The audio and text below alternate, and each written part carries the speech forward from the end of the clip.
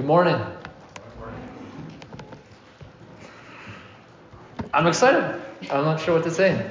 I think they did a fantastic job. Thank you for whoever was decorating. Fresh snow outside. Does anyone else just want to go outside and just shovel all day? That's my plan for the rest of the day. As we jump into this, let me read just 3 verses to you about God's Word. In Hebrews, the writer writes, "For the Word of God is living and active, sharper than any two-edged sword, piercing to the division of soul and spirit, joints and of marrow, and discerning the thoughts and intentions of the heart." And then Paul writes to Timothy in his second letter, "All Scripture is breathed out by God and profitable for teaching, for reproof, for correction, and for training in righteousness." And then Jesus quoted to Satan, "Man shall not live by bread alone, but by every word that comes from the mouth of God." Father, as we come before you today together, Lord, we know our failures, we know our shortcomings, God. Lord, we know how our sin blinds us, and we just pray, God, work among us this morning. Some of us come today weary and discouraged. Some are just tired, Lord. I pray, God, that you would use your word this morning,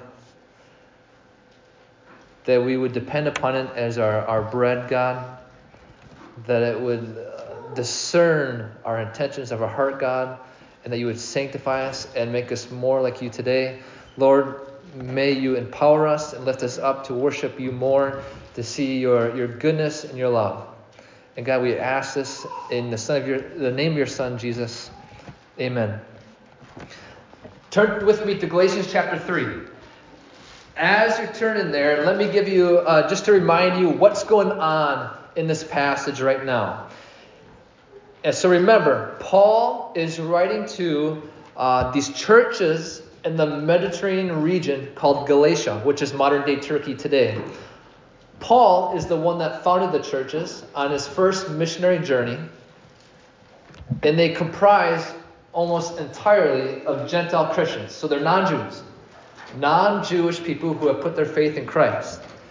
Now, after Paul left to carry on his mission in the Mediterranean region area, false teachers came in afterwards, which their name is the Judaizers, because they falsely taught that in order to become a Christian and to stay a Christian, you needed to follow the Mosaic law, such as being circumcised, as that will come up as a big item, and then follow all the regulations, the ceremonial laws, the food laws. You have to keep this in order to be a Christian, to stay a Christian. That's what the false teachers were teaching. And then from that, the Galatians were struggling. They were Gentile believers, and now they're being told, hey, you have to follow this. You have to do this. You have to hold to these laws in order to become a Christian and to stay Christian. And so Paul writes this letter to the churches, defending the gospel he taught, defending his authority as apostle in order to defend the gospel. And as we saw the past couple of weeks, that Paul defends the heart of his gospel, which is justification by faith, meaning being declared righteous because of our faith, which we receive as Christ's righteousness. We are made right with God, declared right with God by faith alone. And so Paul defends this. And we saw last week Paul defending this even throughout the Christian life, that we're to rely on the Spirit through faith in our Christian life. And so Paul continues to battle these lies, battle these false teachings in the Judaizers. And today, Paul shows how Abraham, the father of the Jews, he, in fact, was declared righteous. He was justified by faith, not the law and not circumcision. He'll show the curse of the law, of trying to live by the law to be made right with God. And then he ends by explaining how the promise by faith is superior to the law. And on those 3 points that I just mentioned there, Abraham being saved by faith, the curse to the law, and the superiority of the promise by faith over the law, that might seem distant from us. Like, okay, what does that have to do anything with me? Yeah, Abraham, cool. Yeah, Christian law. That doesn't sound very fun. And then the superiority of faith over the law. Big deal. But within this passage, we'll see that for us, we see the blessing of faith. We see the curse of living by the law. And then we do see how faith is and should continue to be kept superior to the law. And so we'll see that. It applies directly to us. So come with me. Point 1. The blessing of living by faith. Verses 6 through 9, we see Paul brings up Abraham. And he does this intentionally. So no doubt, the false teachers would have used Abraham in an attempt to defend or to support their false teaching. He was the patriarch. He's the father of the Hebrew people. And he was the first one to be circumcised. So no doubt that they were using him. Abraham meant everything to the Jews. He was the man. In fact, I believe it's in John chapter 8. I could be wrong by that. But the Jews, and while Jesus was on earth in his earthly ministry, the Jews were basically saying that we're right with God because we're physically descendants of Abraham. So they were holding on that, hey, just because we're kids of Abraham, that's why we're right with God, instead of being through faith. And so they held on to this, and we see that the false teachers held on this as well. But Paul, in this section, literally proves from Scripture that Abraham was not justified by the law. He was not justified by circumcision, but it was through faith. So dive with me. Verse 6. Follow with this. Just as Abraham believed God, and it was counted to him as righteousness. How was it counted to him as righteousness? How was he justified? How was he declared right with God? Because he believed God. This quote, where in your Bible there might be some quotes around it, that's because Paul is quoting from Genesis 15:6. In the timeline, at what point this happens in Abraham's life, it's clear that it's by faith alone. It can't be by the law, because the law came, the Mosaic law, hundreds of years after this point in Abraham's life. Circumcision, at least 13 years after this point, it happens. So those two things, the false teachers are saying, you need these in order to become Christians and to stay Christian, that happened a decade and hundreds of years after this point. The point that God counts to Abraham righteousness through his faith. Completely opposed to what the false teachers were saying.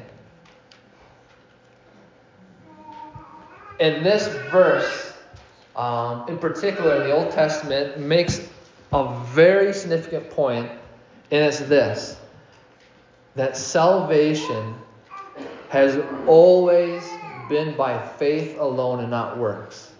Salvation has always been by faith alone and not works. Those before Jesus in the Old Testament were saved the same way we are today, and that's through faith in Christ. And that may seem hard to understand or hard to grasp, because they didn't know about Jesus of Nazareth, who was born to Mary and Joseph. They never knew about that in the first century. They were hundreds of years before Jesus.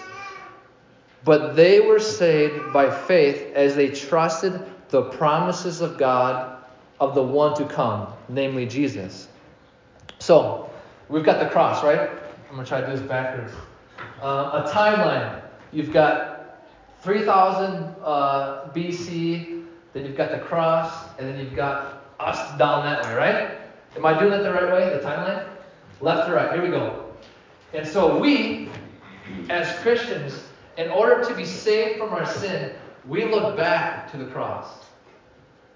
We trust the promises of God that through Christ, through faith, we can be saved from our sin. So we look back to the cross. Those before Jesus in the Old Testament, like Abraham, they looked ahead. They looked forward to the cross. The promises of him to come. The promises of who will be the final sacrifice. They looked ahead and they trusted, and that's how they were saved. And so it's always been by faith. And this verse about Abraham just is so clear that Abraham believed and it was counted to him as righteousness. So it's always been by faith. And this absolutely destroys what the false teachers were saying, that, you have to keep the law, you have to be circumcised. No, it's always been by faith. Look at Abraham. He wasn't even circumcised at this point. The law wasn't even close to becoming to Moses. It was by faith. It was through faith. So he makes that point. Verse 7, Paul continues on. He says, "Know then, it is those of faith who are the sons of Abraham." The logical conclusion then is that if the father of the Jews, Abraham, was saved by faith, then it is those who have that same faith who are his children, or children as in those who receive the promises that were given to Abraham. And this is revolutionary to the Jews, to especially the false teachers, that it wasn't just because they were physical descendants of Abraham and followed the law. That did not mean that you were children of the promise. But it's through faith that this promise of being right with God, justification, is by faith alone. And then Paul ends here in verse 8 with the fact that God has always intended for non-Jews, the Gentiles, to be blessed through faith. Look at verse 8 with me. "In the scripture, foreseeing that God would justify the Gentiles by faith, preached the gospel beforehand to Abraham, saying, 'In you shall all the nations be blessed.'" So Paul personifies scripture. He says that God has always intended to make a way for the Gentiles to be right with him through faith. And Paul writes that God preached the gospel to him, the good news to Abraham, and he quotes Genesis 12:3. That's when in you shall the nations be, all the nations should be blessed. Thomas Schreiner, he's a scholar. In short sentences, he does an amazing job of clearly explaining this. So let me quote him here. He writes, "God promised Abraham that all peoples, not just Jews, but also Gentiles, which is the vast majority of us here, would be blessed through him."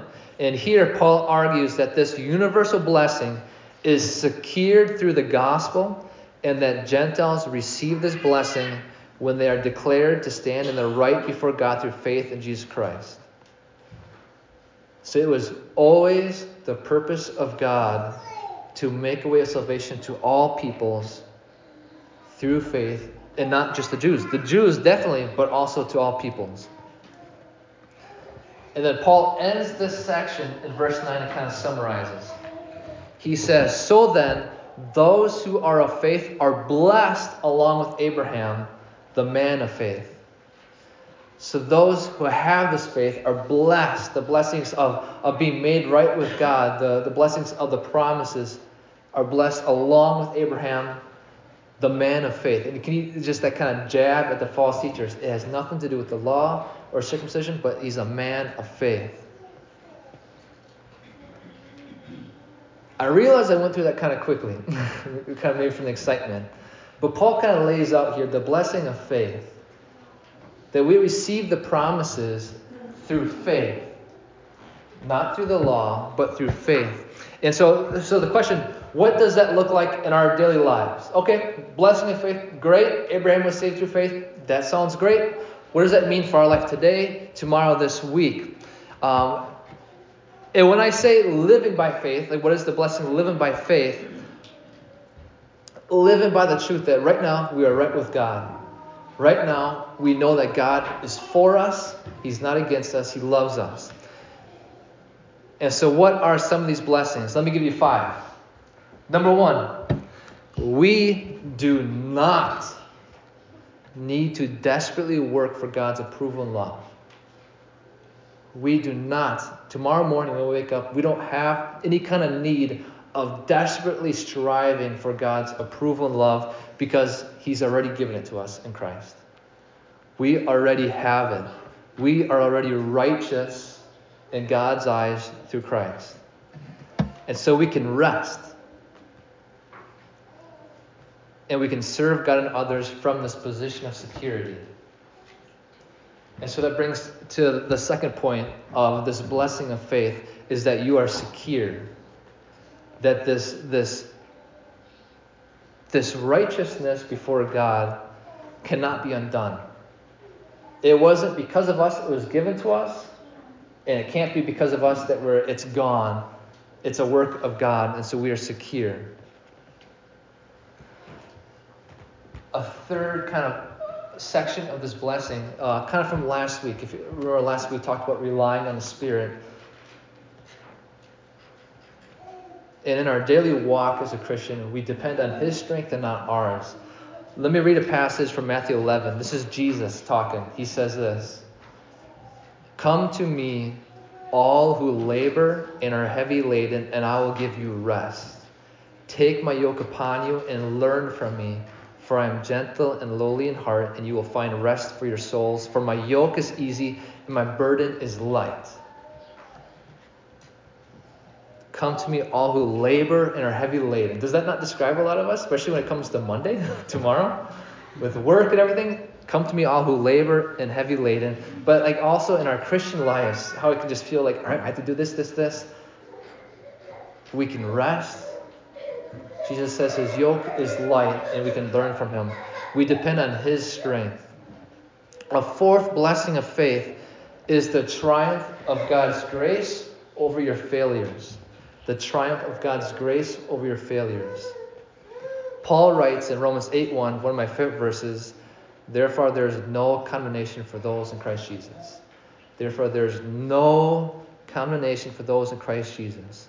We never need to sit in a place of defeat, despair, and condemnation, because you are forgiven, you are a child of God, and God wants you to have victory each day, and He wants to empower you each day. And my fifth point, just to extol the blessings of faith, is that God is forever for you and will never be against you. God is forever for you and will never be against you. All these circumstances in our life that come up, the big things, the small... Is that Sawyer? Oh, I'm not calling anyone out. I thought it was Sawyer. Coming back. All these things that come up in our life, the big circumstances, and then the small frustrations in life, we can know for certain that it's all for our good, it's all for God's glory, and it's nothing against us in a negative way, because God is for us. As Paul writes in Romans 8, he says, "If God is for us, who can be against us?" If God is for us, who can be against us? And so that's the blessing of faith. Security. We are loved. And nothing can change that status, because we never even gained that status. It was given to us. The security, the blessing of faith. Number 2. Now let's get to the good stuff. The curse of the law. Sounds like fun, right? So Paul starts. So in the next verses, 10 through 14, Paul talks about the curse of the law. He explains how those who rely on works of the law are cursed. So verse 10, he says, "For all who rely on works of the law are under a curse. For it is written, 'Cursed be everyone who does not abide by all things written in the book of the law and do them.'" So remember, these are the Galatians. They're being taught by the false teachers, hey, you have to do this. You have to follow the Mosaic law. You have to do this, in order to be right in God's eyes, to be a Christian, and to continue to be righteous in God's eyes. That's what's being thrown at them. They're being burdened by this. Paul says, hey, if you rely on these works, you're under a curse. And he explains, he quotes Deuteronomy 27:26. That's the quote. He quotes a lot in this passage because he's proving from Scripture how the false teaching is in fact false. So he says, you're under a curse. Why? Because anyone who tries to rely on the law to be righteous, you have to do everything perfectly. And you're cursed because no one can. No man can. Jesus did, but no man can. And by no man, I mean also no woman. Women are great. I'm all for a woman. But he's saying that no one can keep it perfectly. So we're under a curse. We all deserve punishment. We all deserve hell. Because we can't obtain that perfect status. And so Paul says, Everyone's under a curse because you can't keep it all. You can't be perfect. And then he says in verse 11 that this is actually clear. He says, now it is evident that no one is justified before God by the law, for the righteous shall live by faith. It's evident. No one can do this. If you think you can, ask your spouse, ask your kids, ask your parents. They'll tell you, nope, you're not perfect. But no one can. In the verse 10, he quotes from Deuteronomy, and he proves that we can't be righteous by the law. And then in the verse 11 here, he quotes from, it's Habakkuk 2:4, and he proves that it must be by faith. There's no other way. And then he summarizes in verse 12. He says, but the law is not of faith. Rather, the one who does them shall live by them. He says the law is not of faith. If you try to live by the law, you got to do this, this, and this. If you live by faith, it's about believing that someone else did. They're completely opposed to each other. And so this curse of the law is that no one is able to perfectly follow the law.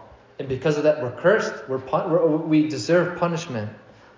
But verse 13, thankfully, there's hope. There's hope. Paul writes, Christ redeemed us from the curse of the law by becoming a curse for us. It is written, cursed is everyone who is hanged on a tree. And this verse just sprouts hope. He says that Jesus became a curse for us. He becomes our substitute. And I think, and you might also think, I think Genesis 21, Abraham and his son Isaac going up on a hill. Because God asked Abraham to sacrifice his only son.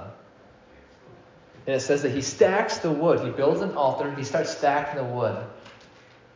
It says that he binds his son Isaac. I don't know if he knocks him out or what he does, but he binds him. Puts him on the altar. And it literally says he's about to kill him. He's getting his knife ready. And he's ready because God told him to do this. And then at that instant, an angel appears and says, Abraham, Abraham, stop. God knows now that you fear him. And it says that Abraham looked up and he saw a ram caught in this brush. And so Abraham takes the ram and sacrificed that in the place of Isaac as a substitute for Isaac. And then Abraham calls that place, the Lord will provide, because the Lord provided a substitute. In the same way, God provides a substitute for us for taking the curse of the law upon them. And that's Jesus. He takes the curse of the law that we're imperfect and that we deserve punishment. He took that upon himself. And it says that he redeems us from the law. And so at that time, the redeemed, it was commonly used as purchasing freedom for a slave. Redeeming, purchasing freedom for the slave. And so Jesus redeems us from slavery to sin, but slavery to death, to eternal punishment. And the cost was his blood, his death. It was not cheap at all. And Paul quotes here another quote at the end of verse 13 that curses everyone who's hanged on a tree. It's from Deuteronomy chapter 21. And listen to this as the pastor kind of gives the background of that. It's interesting, I think. He writes this. He says, in ancient Judaism, a criminal who was executed, usually by stoning, was then tied to a post, which is a type of tree, where his body would hang until sunset as a visible representation of rejection by God. It's not that the person was cursed because he was hung on a tree, but because he was hung on a tree is why he was cursed. So in Christ, Jesus did not become a curse because he was crucified, but he was crucified because he was cursed and taking the full sin, our sin, upon himself. He took the curse upon himself.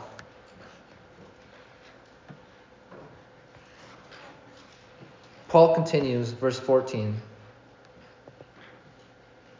that Jesus does this for a purpose. Verse 14 starts with so that, a purpose. Why does Jesus do this? He says, so that in Christ Jesus, the blessing of Abraham might come to the Gentiles so that we might receive the promised Spirit through faith. So Jesus took on the curse of the law so that the blessing of faith, the blessing of justification, the blessing of forgiveness of our sin, the blessing of redemption may come to the Gentiles through faith. And they may receive the promised Spirit, who is the mark of a true Christian. Jesus redeemed us so that we may receive this blessing, Abraham's promised blessing, the promised Spirit. And it's all through faith. And I love this picture a pastor gives. Listen to this. It's very simple. I think it was really good. He says this. On man's part, the curse is lifted by faith, which God, on his part and by grace, counts as righteousness on the believer's behalf. And the river of blessing begins to flow. The rushing and crushing water of God's grace engulfs the believer. That through faith, this curse of the law is lifted, and the blessing of faith just rushes and overwhelms the believer. But those who rely on works, as Paul says here, are under a curse. So what does that mean for you and me? What does that mean? Let me be clear about this. So Paul is talking here about justification, right? Justification by faith. And he says here that this is completely opposed to those who try to be made right with God by works. That's his whole point here, that they're under a curse because they can't be saved by the law, and they'll be damned for eternity. That's what he's saying. With that in mind, remember that Paul is writing this to the churches in Galatia, who he knows, he was there, that they have already been declared righteous because of their faith in Christ, or through their faith in Christ. But now, because of the false teaching, they are trying to turn back again to works in order to gain or try to keep the status before God, which they already have through faith. Does that make sense? So Paul is defending justification by faith, but he's doing this to believers who are already justified, but who are trying to go back to works.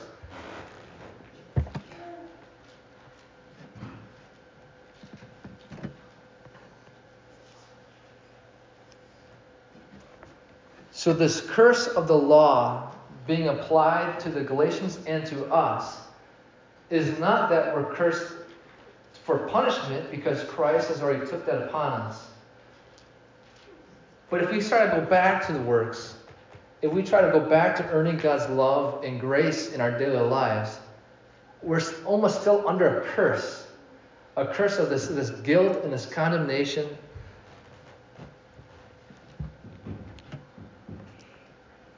And this may look differently for each of us. I know we kind of try to create this own standard that, hey, we have to keep this, this, and this, and then God is happy with me today. And I know I'm so guilty of this. Like for me, my morning devotional, if I do that, God is happy with me. If I share the gospel with someone, God is delighted in me. And then if I'm super nice to Casey, God is ecstatic. Right? I create this list. For you, it might be different. Like for Casey, it might be, hey, if I am patient with Sawyer and I don't lose my patience, God is happy with me.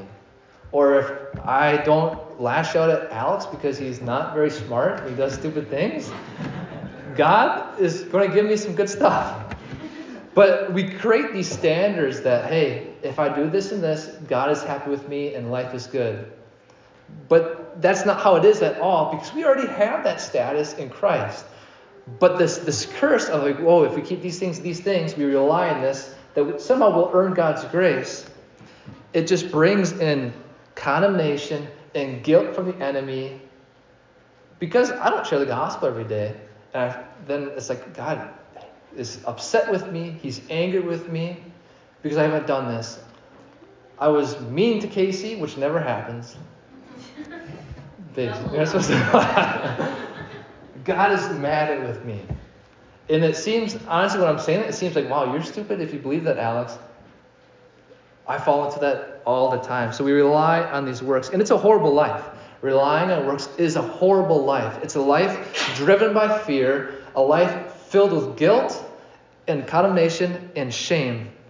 Martin Luther, he describes trying to live by works this way. He says this: trying to be justified by the law is like counting money out of an empty purse, eating and drinking from an empty dish and cup, looking for strength and riches where there's nothing but weakness and poverty, laying burden on someone who is already oppressed to the point of collapse, and trying to spend 100 gold pieces and not having even a single penny. That's what relying on works is like. And what is so frustrating is that we already have it. We already have this approval of God. We already have God's love.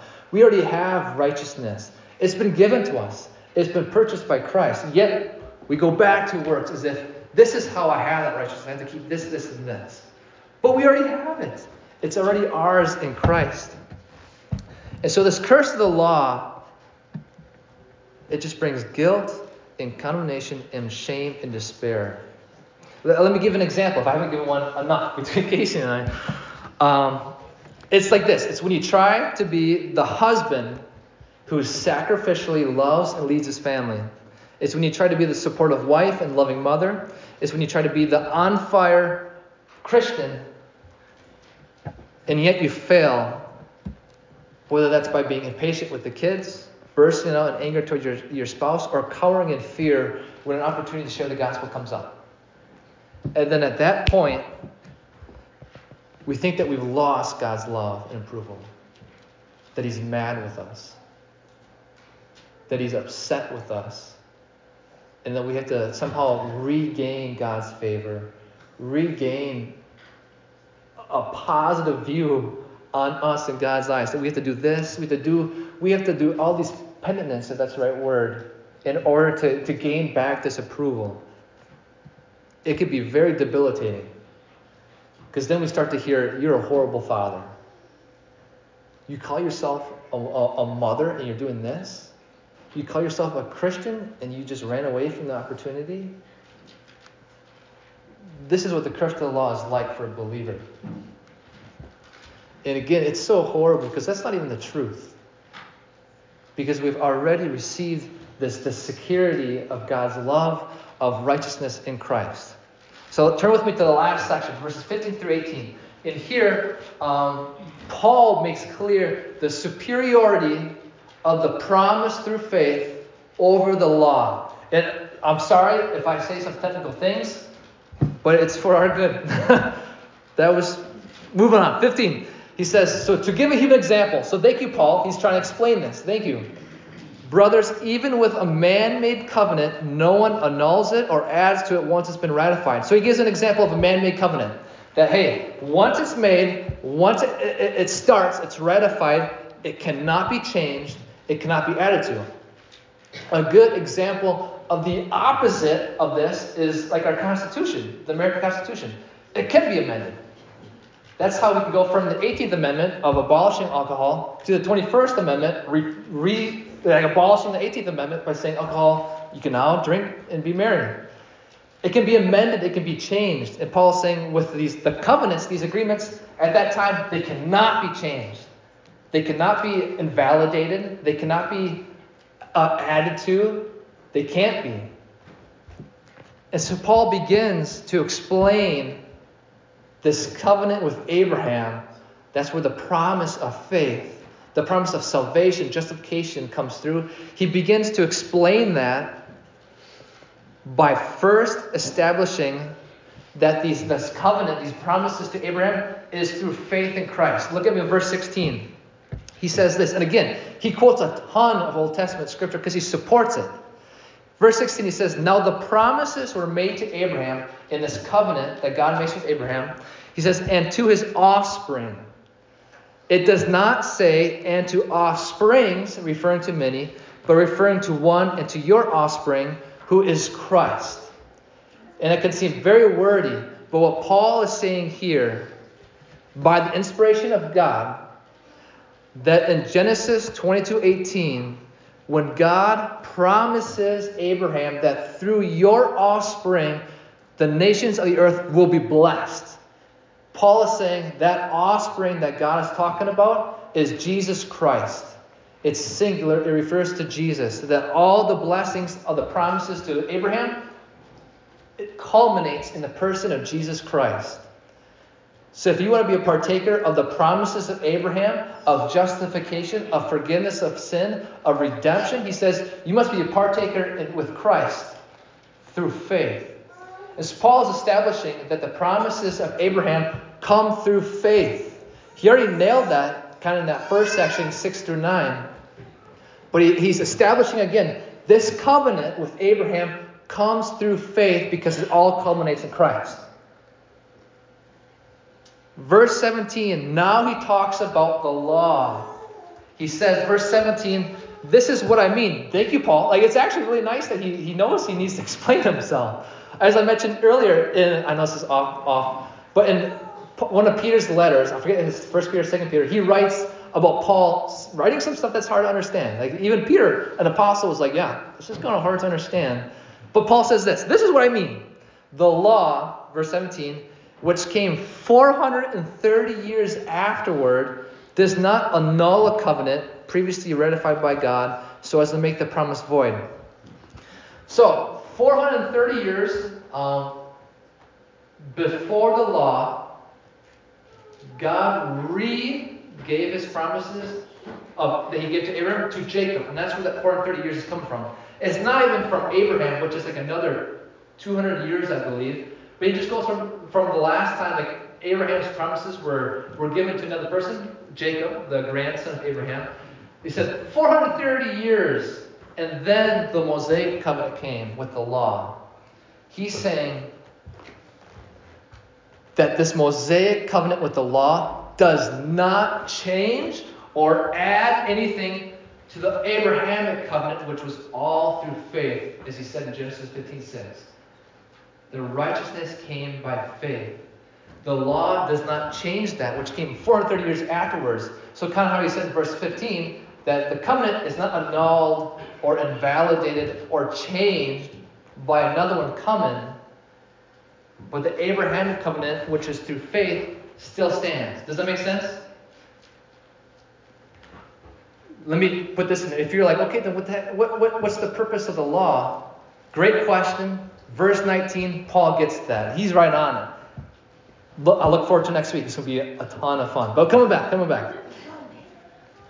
Paul ends the verse 18, because his point is just saying that it's through faith. It's justification by faith. The Abrahamic covenant, which is by faith, is not changed by the Mosaic covenant, the law.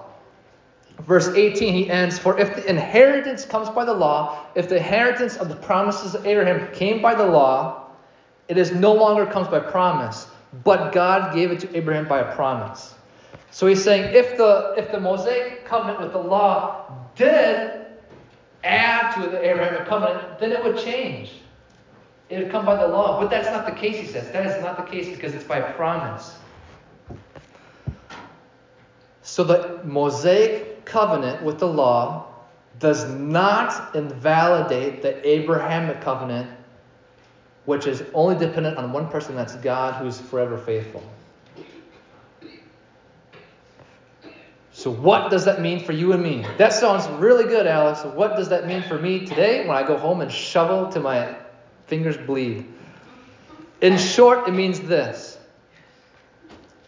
We are prone to each day to make the law in our works superior to faith. The whole world is built on you have to do this in order to earn this. Our flesh, our sinful nature, wants us to be independent. We hate being dependent on someone. We hate being dependent. We want to be dependent on our works so that we have control, that we have power. And then Satan, I would argue, loves to get us to live by works and not faith, because when he gets us to live by works, we fail. And that's when he heaps guilt and condemnation, and that's when we're horrible witnesses to Christ, the gospel, and God's glory. And so in short, this means that it is a battle every day as these forces try to get us away from living the blessing of faith and trying to get us to live by the law, which is a cursed life. And we are to, as Paul kind of argues here, reinstate that, no, I'm justified by faith, not these works. I do these things because I'm justified by faith, but I am not made right with God. God does not approve me because I do these things, but because of Christ. So what does this actually look like? Let me give you 5 things really quick. You ready?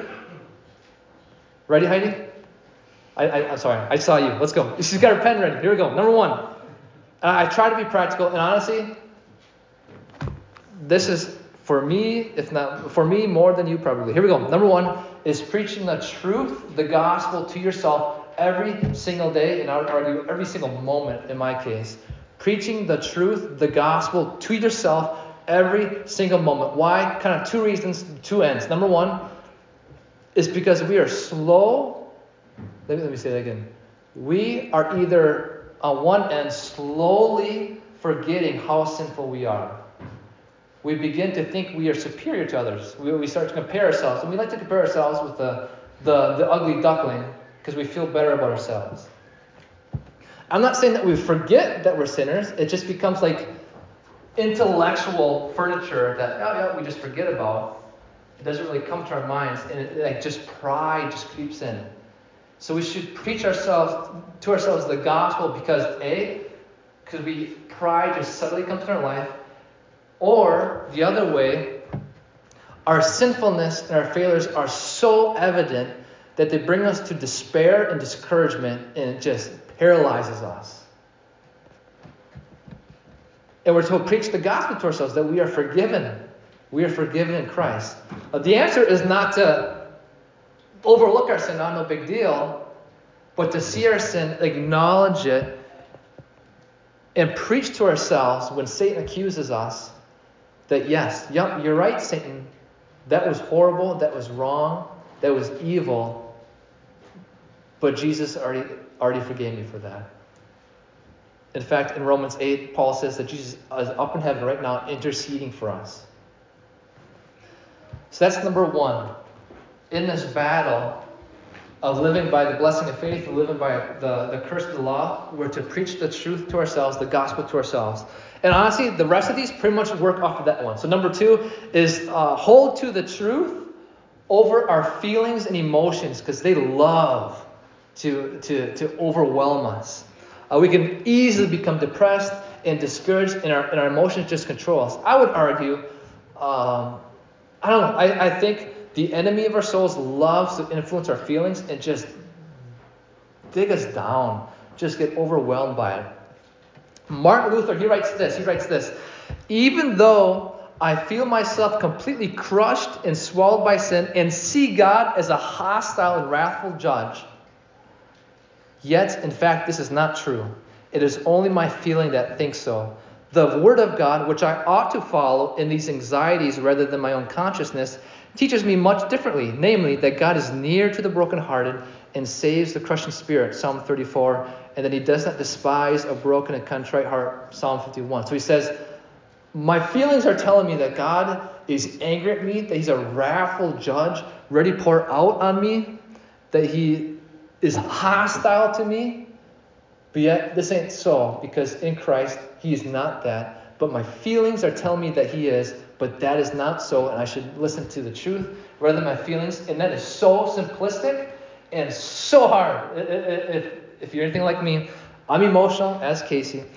Number 3. So 5 ways that we're to battle every day about living by the blessing of faith and not the curse of the law. Number 3 is to hold to truth, very similar to number 2, over deeply felt and repeated shame messages. Over deeply felt and repeated shame messages. And I make this a follow-up to point to, just to acknowledge that each of us carry messages of shame that have been so repeated in our lives and has felt so deep in our souls that they're like a cold knife that Satan likes to bring up every now and then and just slowly push into our hearts.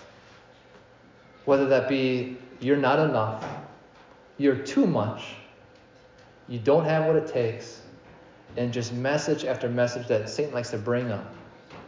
You don't have what it takes. Martin Luther, he told a story. I know I'm bringing Martin Luther up, but he argued this. He's like really good. Anyway, he tells the true story of a physician who killed himself because he became convinced that Jesus was accusing him before the Father. I remember listening to a message from a guy. I was watching it on YouTube. And he talks about spiritual warfare. And at one point, he just kind of stopped. And like with tears in his eyes, he looked at people in the room and he just said, "Don't kill yourself. Don't kill yourself." And the whole point, it just kind of, this is real. Spiritual warfare is real. And it brings people to the end. You may not be feeling, the person next to you may be feeling so low that Satan's dragging them down. And it comes to that point. And so the battle is real every day. And so hold to truth. And a lot of times it can feel like you're holding on in a hurricane, but hold to truth. Number 4 is take every thought captive. And this comes from Paul in 2 Corinthians chapter 10, where he talks about like false teachings, where he's talking about how he takes every thought captive that goes against Christ, against truth. He takes it captive. In the same way, we can do that in our minds. What are we allowing to reign free in our minds? These lies from Satan or the truth? And so when these lies pop up, that, hey, that was horrible, you are a bad person, God hates you, and that's not true in Christ. We need to take those thoughts captive and bring it to the truth. That's not true. God loves me. There is now no condemnation for those in Christ. We take every thought captive, and that brings to number 5 is have the truth ready. Being in God's word so we can recognize the lies. And number 2, memorizing scripture like Romans 8:1, which I think is excellent. There is therefore no condemnation for those in Christ Jesus. There is no condemnation for those in Christ Jesus. And then Romans 5:1, therefore, since we have been justified by faith, we have peace with God through our Lord Jesus Christ.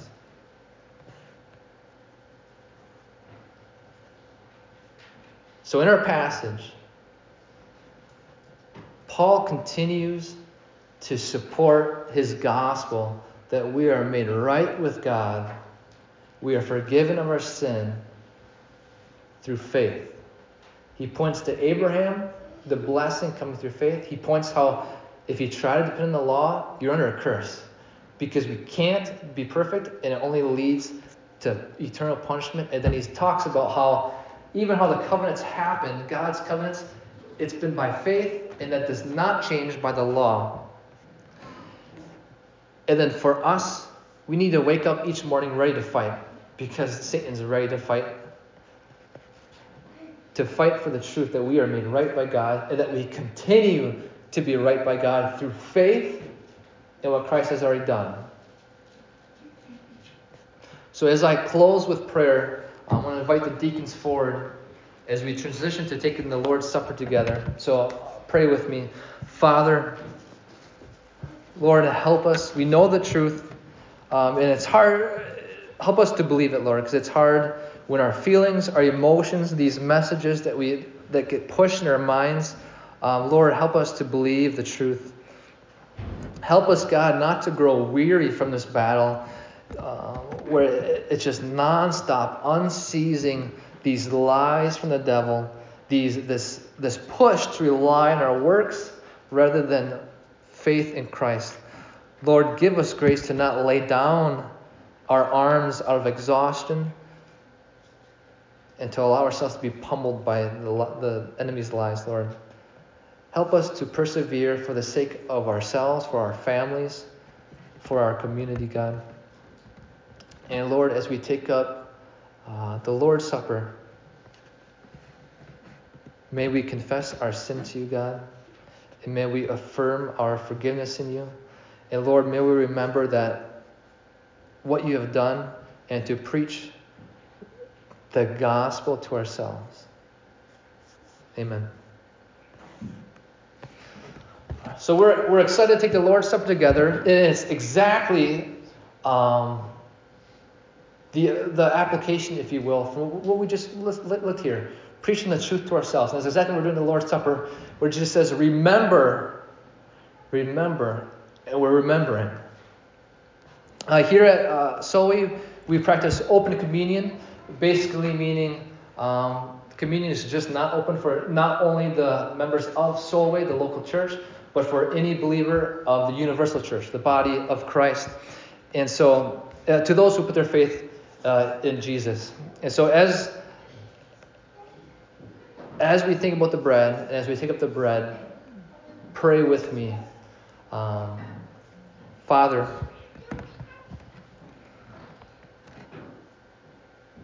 we think of your sacrifice of your Son, Lord, on the cross.